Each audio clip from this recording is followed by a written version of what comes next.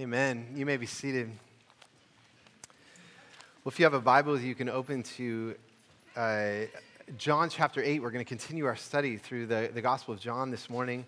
And if you don't have a Bible with you, the passage we're going to be studying together is printed there for you in the bulletin. And before we turn to God's Word, just a couple brief announcements.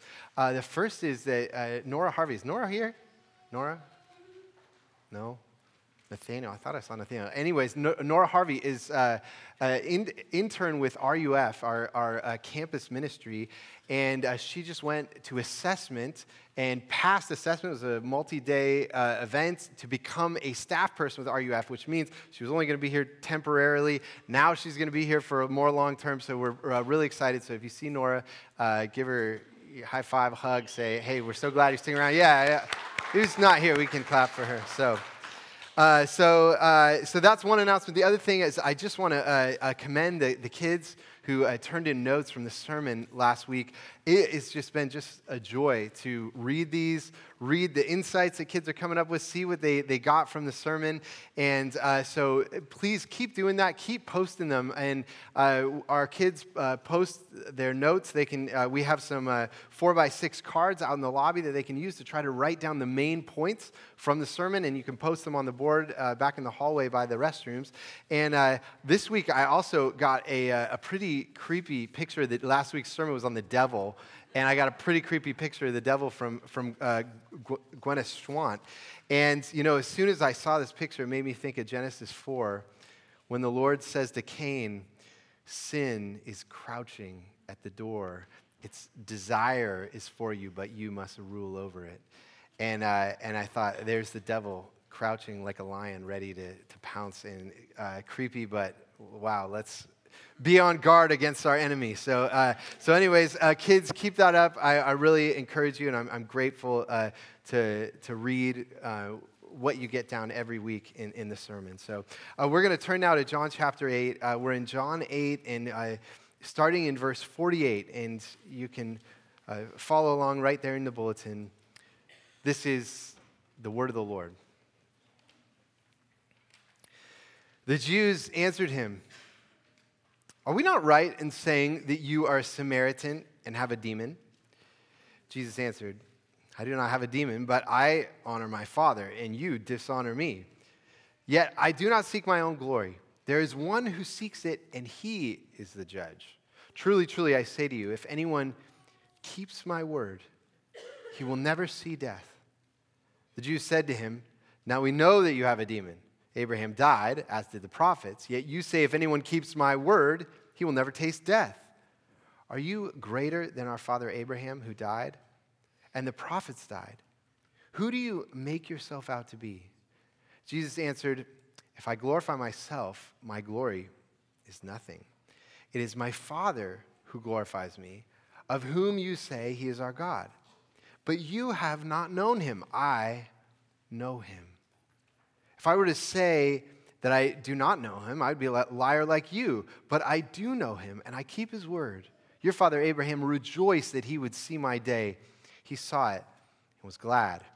So the Jews said to him, "You are not yet 50 years old, and have you seen Abraham?" Jesus said to them, "Truly, truly, I say to you, before Abraham was, I am." So they picked up stones to throw at him. But Jesus hid himself and went out of the temple.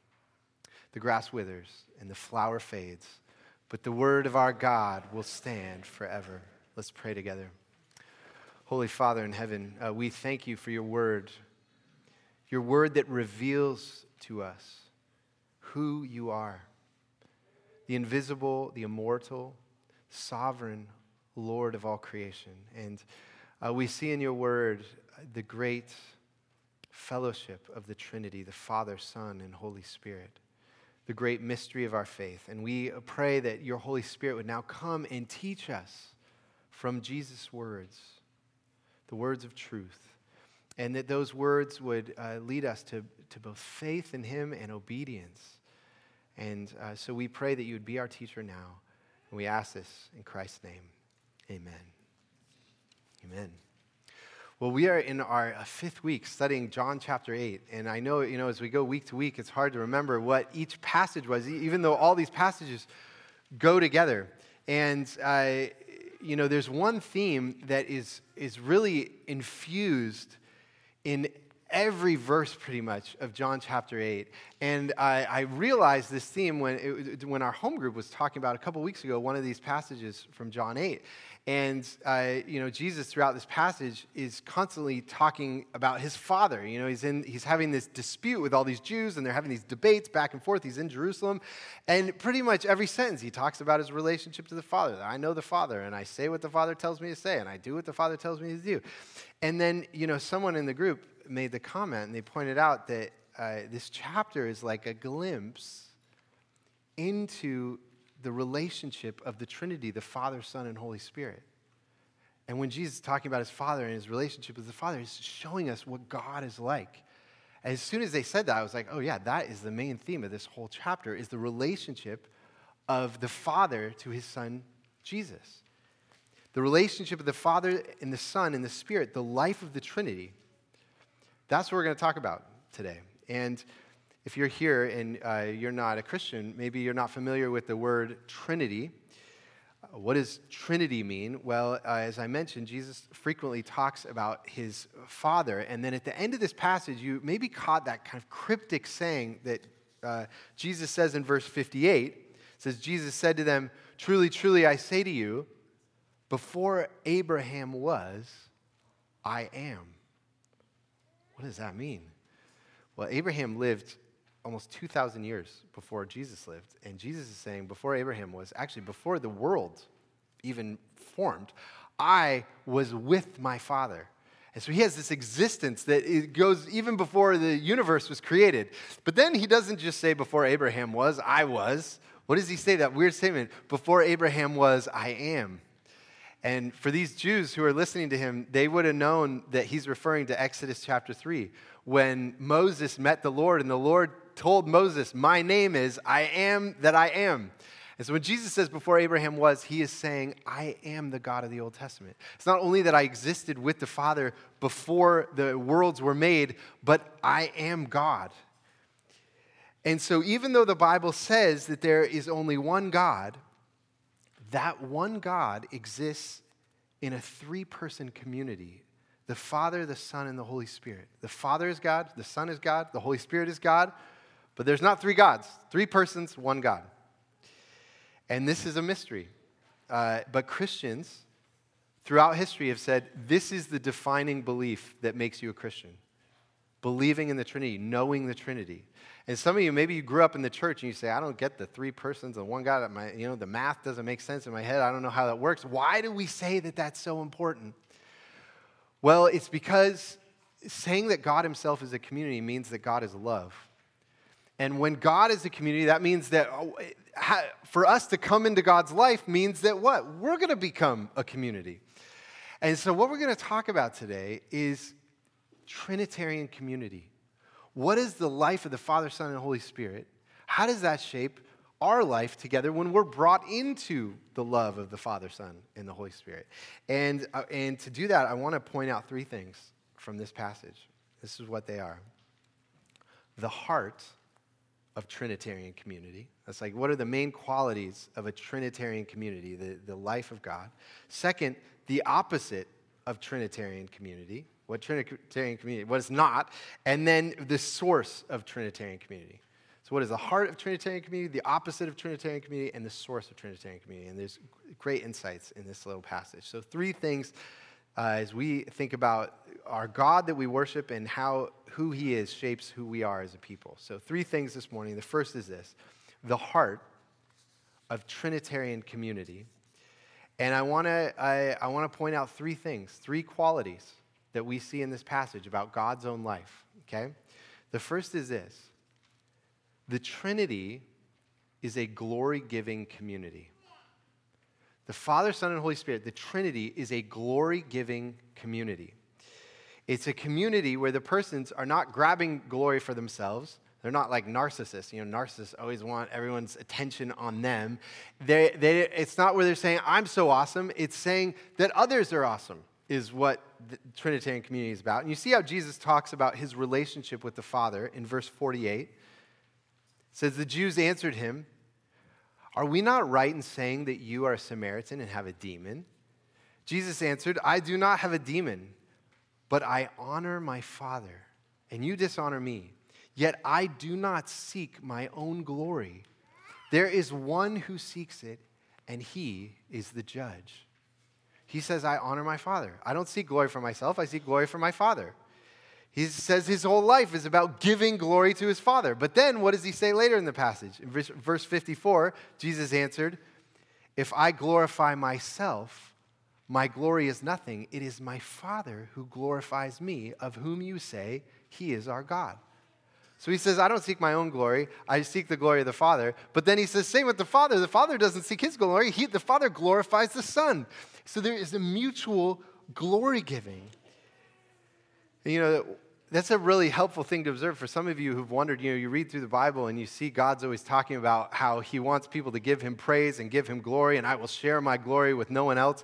And you think about, if you ever met someone like that who wanted everyone to tell him how awesome they are all the time, what would we think about that person? We would think, well, that person's insecure, and why do they need the glory all the time? Why are they so needy? And is God needy like that? And then when we finally come to this passage where we get a glimpse into God's life through Christ, we realize that God, the Father, is glorifying the Son, and the Son's glorifying the Father, and the Spirit is glorifying the Father and the Son. It's a glory-giving community, not a glory-taking community. And so when God says, I want you to give me glory, he's inviting us into that community of mutual glory-giving. And I'll tell you what's so amazing, because you would say, when you become a Christian, you might say, oh, well, it makes sense. I'm going to give glory to God. He's my creator, and Jesus is my Savior, and the Holy Spirit is the Lord and giver of life, and I'm going to give glory to them. But then the Bible says we come into that life, and God glorifies us. It says that we're going to be glorified in Christ. And if you read Romans chapter 2, even more amazingly, Romans 2 says, blessed is the man whose praise does not come from man, but comes from God, that God will actually glorify and praise us. And that makes us blush, and we say, no, we don't need glory, you be glory. And what he's doing is wrapping us into this whole community of glory giving. And then the New Testament says that it's not just us that come in as individuals into the glory giving, but we all as a community. So he says that's a defining quality of the church, right? Philippians 2 says, esteem one another better than yourselves. Romans 12 says, outdo one another in showing honor. We become a community that's defined by esteeming others better than ourselves, kind of glorifying and praising others. And isn't that the kind of community that we all long to be a part of? Have you ever been in a workplace where everyone's trying to get ahead and push everyone else down? They want to make sure they get credit for everything that's done. And it's just like everyone's fighting with each other. Versus being in a workplace where people see even the smallest bit of good work and they're like, that was amazing. And they're telling other people about the things that you did, and you're telling other people about things that they did. It's a glory-giving, a praise-giving community. And when we come into the life of the Trinity, we become a praise-giving community. And C.S. Lewis has in his book, Reflections on the Psalms, he has an amazing chapter called A Word on Praising. And you could go look it up and read it. It's a fabulous chapter. And where he's answering the question, we're going to be praising all the time in heaven. Is that like we're just going to be in church for eternity? That's what heaven is for the life to come. And some of you are like, oh, man, that sounds rough. I love the Lord, I do, and what are we going to be doing? And so he has this whole chapter on praising. And I'm going to read you. This is a little bit of a long quote, but it's so good. I got to do it. So this is what he says. He says, the world rings with praise. Lovers praising their mistresses, readers their favorite poet, walkers praising the countryside, players praising their favorite game, praise of weather, wines, dishes, actors, motors, horses, colleges, countries, historical personages, children, flowers, mountains, rare stamps, rare beetles, even sometimes politicians or scholars. I had not noticed how the humblest and at the same time most balanced and capacious minds praised most, while the cranks, misfits, and malcontents praised least. The good critics found something to praise in many imperfect works. The bad ones continually narrowed the list of books we might be allowed to read. The healthy and unaffected man, even if luxuriously brought up and widely experienced in good cookery, if you grew up eating amazing food and, your mom was an amazing chef, says even those who grew up that way could praise a very modest meal. The dyspeptic and the snob found fault with all. And then this is the line that I think is so powerful. He says, praise almost seems to be inner health made audible. Praise almost seems to be inner health made audible. The sound of health in a human being is praise. Praise for God, praise for anything that God's made, anything that's beautiful. Praise is just easily flowing out. And the sound of a healthy church is praise. Regular praise and thanks to God, and praise to the people around and how God is working in each other. And so first, the heart of a glory, of a Trinitarian community, when we come into God's life, what's it like? What kind of community is it? First thing is glory-giving community. Now, one of the things that keeps us from being a kind of praise-giving community is that, we're insecure. And we want to hide our flaws from one another. And so in order to kind of help us deal with our insecurity, we're often like putting other people down, and we don't want other people looking too good. And so to go with the praise-giving community, there's a second quality we see in this passage, is that the Trinity is a transparent community. The Trinity is a transparent community. And you see how Jesus describes his relationship with his Father, verse 55. Jesus says, "But you have not known him. I know him. If I were to say that I do not know him, I'd be a liar like you. But I do know him and keep his word." And to know someone in the Bible is always a statement of intimacy. For example, in Genesis chapter 4, it says that Adam knew his wife Eve. Now, when it says that Adam knew Eve, it doesn't mean they're acquaintances. It means he went into the tent with her and he knew her intimately. And so to know someone is intimacy. Or it says in 2 Timothy, the Lord knows those who are his. He watches his children. He cares for them. He's tied to them closely. And so when Jesus says he knows the Father, he's saying that there's an intimacy between him and the Father. There's a transparency. The Father has not hidden anything from his Son. And earlier in the chapter, in John chapter 8, Jesus says this, "I do nothing of my own authority, but speak just as the Father taught me. And he who sent me is with me. He has not left me alone, for I always do the things that are pleasing to him." It says the Father keeps nothing hidden from the Son, and the Son knows intimately the desires of his Father. In another place, Jesus describes his relationship with the Father as the Father is in the Son, and the Son is in the Father, and also the Spirit is in the Son. Jesus has the Holy Spirit in him, but also everything that Jesus does, he does in the Spirit. And so the relationship is mutual indwelling. It's like they live inside of one another.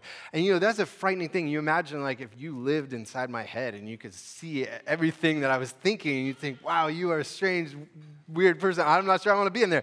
And yet that's the relationship they have with one another. Nothing is hidden. And so when we come into the life of the Trinity, we become a transparent people as well. And my discipleship group has been reading a book called A Praying Life. And in one of the early chapters, Paul Miller, who's the author, has a section called The Real You, where he talks about how one of the biggest obstacles of prayer to knowing God is that we often put on kind of religious fashion, like a religious mask, as we prepare to present ourselves to God so that our prayers are acceptable to him. And then our prayers become not who we really are, or what we're really facing in our life. This is what he says. He says, the only way to come to God is by taking off any spiritual mask. The real you has to meet the real God. He is a person. You hear that transparency? The real you has to meet the real God. So instead of being frozen by your self-preoccupation, Talk with God about your worries. Tell him where you are weary. If you don't begin with where you are, then where you are will sneak in the back door. Your mind will wander to where you are weary.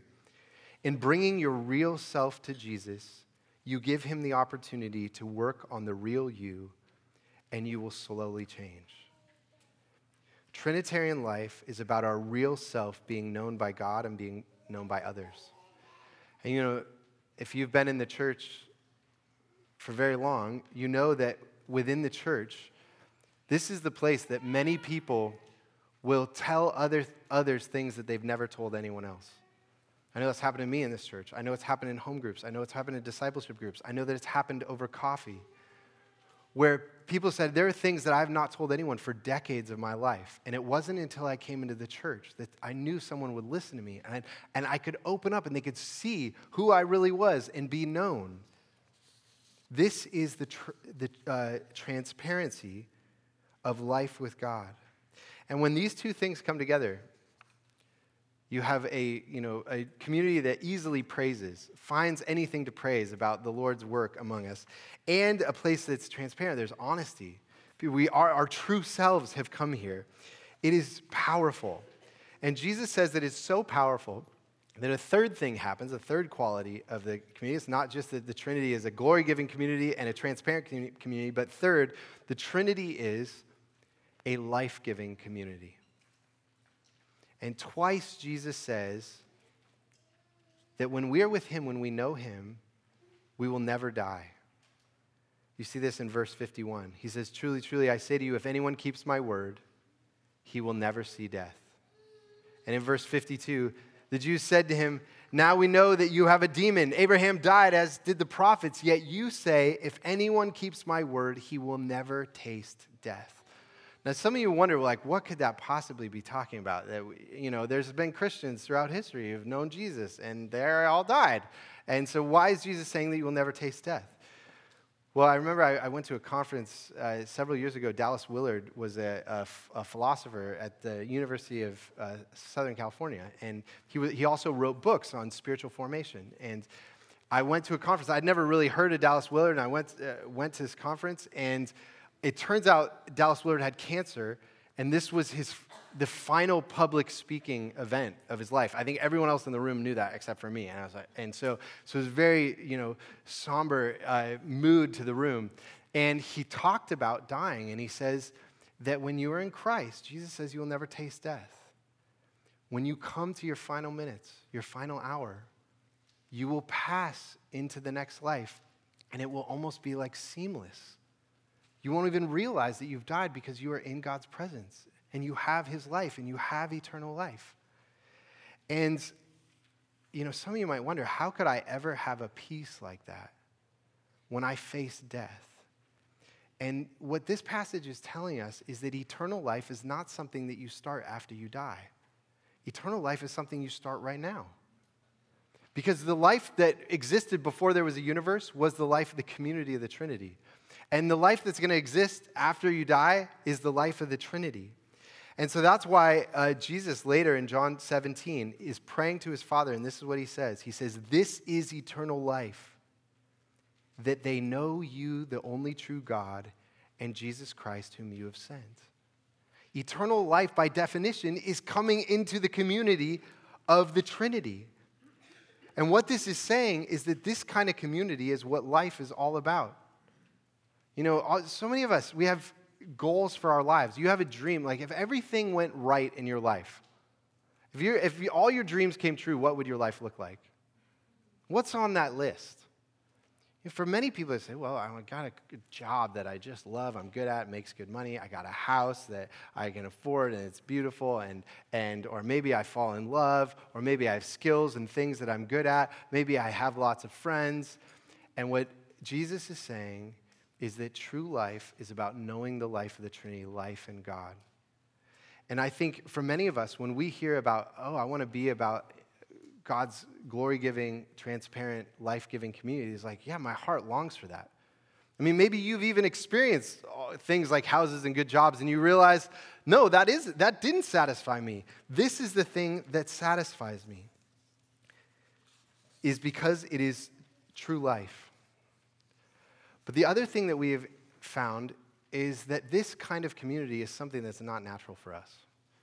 It's something we long for, and yet something that is really hard for us to experience. Why don't we experience it? And so the second thing that I want to talk about is not just the heart of Trinitarian community, what it's like, but the opposite. And the opposite of Trinitarian community. And, Jesus is being confronted in this chapter with a group of people who are hostile to his vision for life in God. And so we say, what is the opposite of Trinitarian life? There are two things that we see in verse 48. It says, the Jews answered him, are we not right in saying that you are a Samaritan and have a demon? The opposite of Trinitarian community from that verse is racist demonizing. That's what you see in that verse, racist demonizing. I want to talk about each of those. So first, the opposite of Trinitarian community is racism. And in verse 48, this is what they say, are we not right in saying that you are a Samaritan? And of course, to see that that's a racist statement, you need to know who the Samaritans are. So let me just give a little bit of background. 1,000 years before Jesus lived, the kingdom of Israel was divided in two, into a northern and a southern kingdom. And the capital of the northern kingdom was called Samaria. And in the 8th century, the Samaritans of the northern kingdom were invaded by the Assyrians. And the Assyrians took them into exile, and the northern kingdom, they intermarried with these Assyrians, and then they started worshiping all the Assyrian gods. And so the people of the southern kingdom, who are the Jews in this passage, saw those in the northern kingdom as an inferior mixed race and as religious heretics. And so when they say to Jesus, you are a Samaritan, it's like a racist slur. And I think it's important to recognize that these Jews that Jesus is talking to, they are God's people. They were chosen by God to be a light to all the nations, to all the ethnic groups of the world, to bring blessing to all the nations of the world. And they had lost a vision that they were chosen not just for themselves, but for all people groups. And actually, if you read the New Testament, probably the biggest pastoral issue in the letters of the New Testament is racism. Because what was happening in the church was Jesus brought together people from every ethnic group, and they came into communities like this, and now they had to be families with one another. And if you read the books of Romans, Galatians, 1 Corinthians, Ephesians, 4 of the Apostle Paul's most crucial letters, the primary pastoral issue that he is dealing with is Jews and Gentiles that are now worshiping together, and how are they going to do that? Racism has always been an issue in the church and in the Trinitarian community that God is building here. And I'd say, it's not just racism, of course. There's cultural divisions that divide us. There's socioeconomic divisions that divide us. And, I should say that if you're here and you say, that's one of my problems with the church, is this institution throughout history that's been racist. And I'll tell you, the history of the church is mixed. Yes, there's racism, and the church has also been used to fight against racism by God.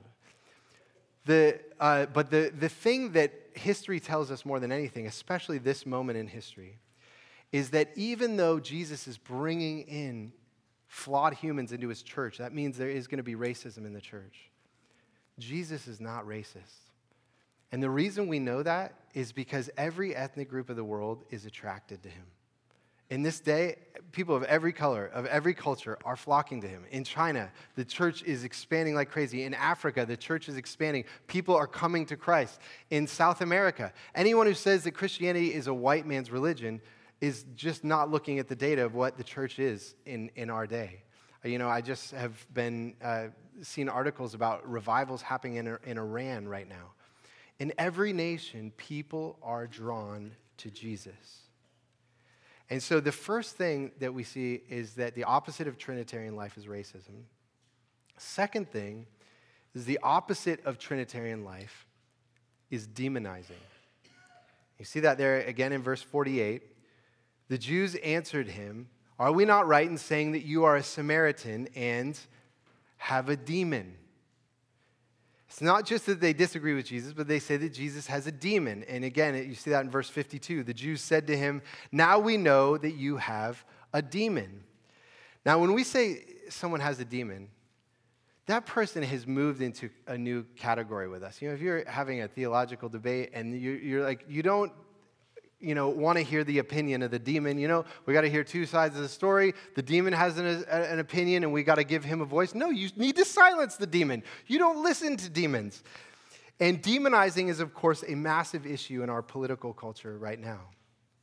Progressives can't imagine even having a rational conversation with a Trump supporter. And conservatives say that the left has become so radical that they have no point of contact with them. Demonizing is one of the things that is most severely tearing our society apart. And it's becoming increasingly difficult to even have dialogue. And it's possible for that demonizing to come into our church, into our community. And I think that for each one of us, we have to realize that God did not demonize us. God cares about your opinion, which is amazing. He knows everything. He's sovereign. He has a plan for all of history. And what does he command you to do? To pray to him, to tell him your opinions about how his church should grow and how his mission should go. He wants to hear. He takes your opinion seriously, which is incredible. And he treats you with respect. And so that same respect must be in the church.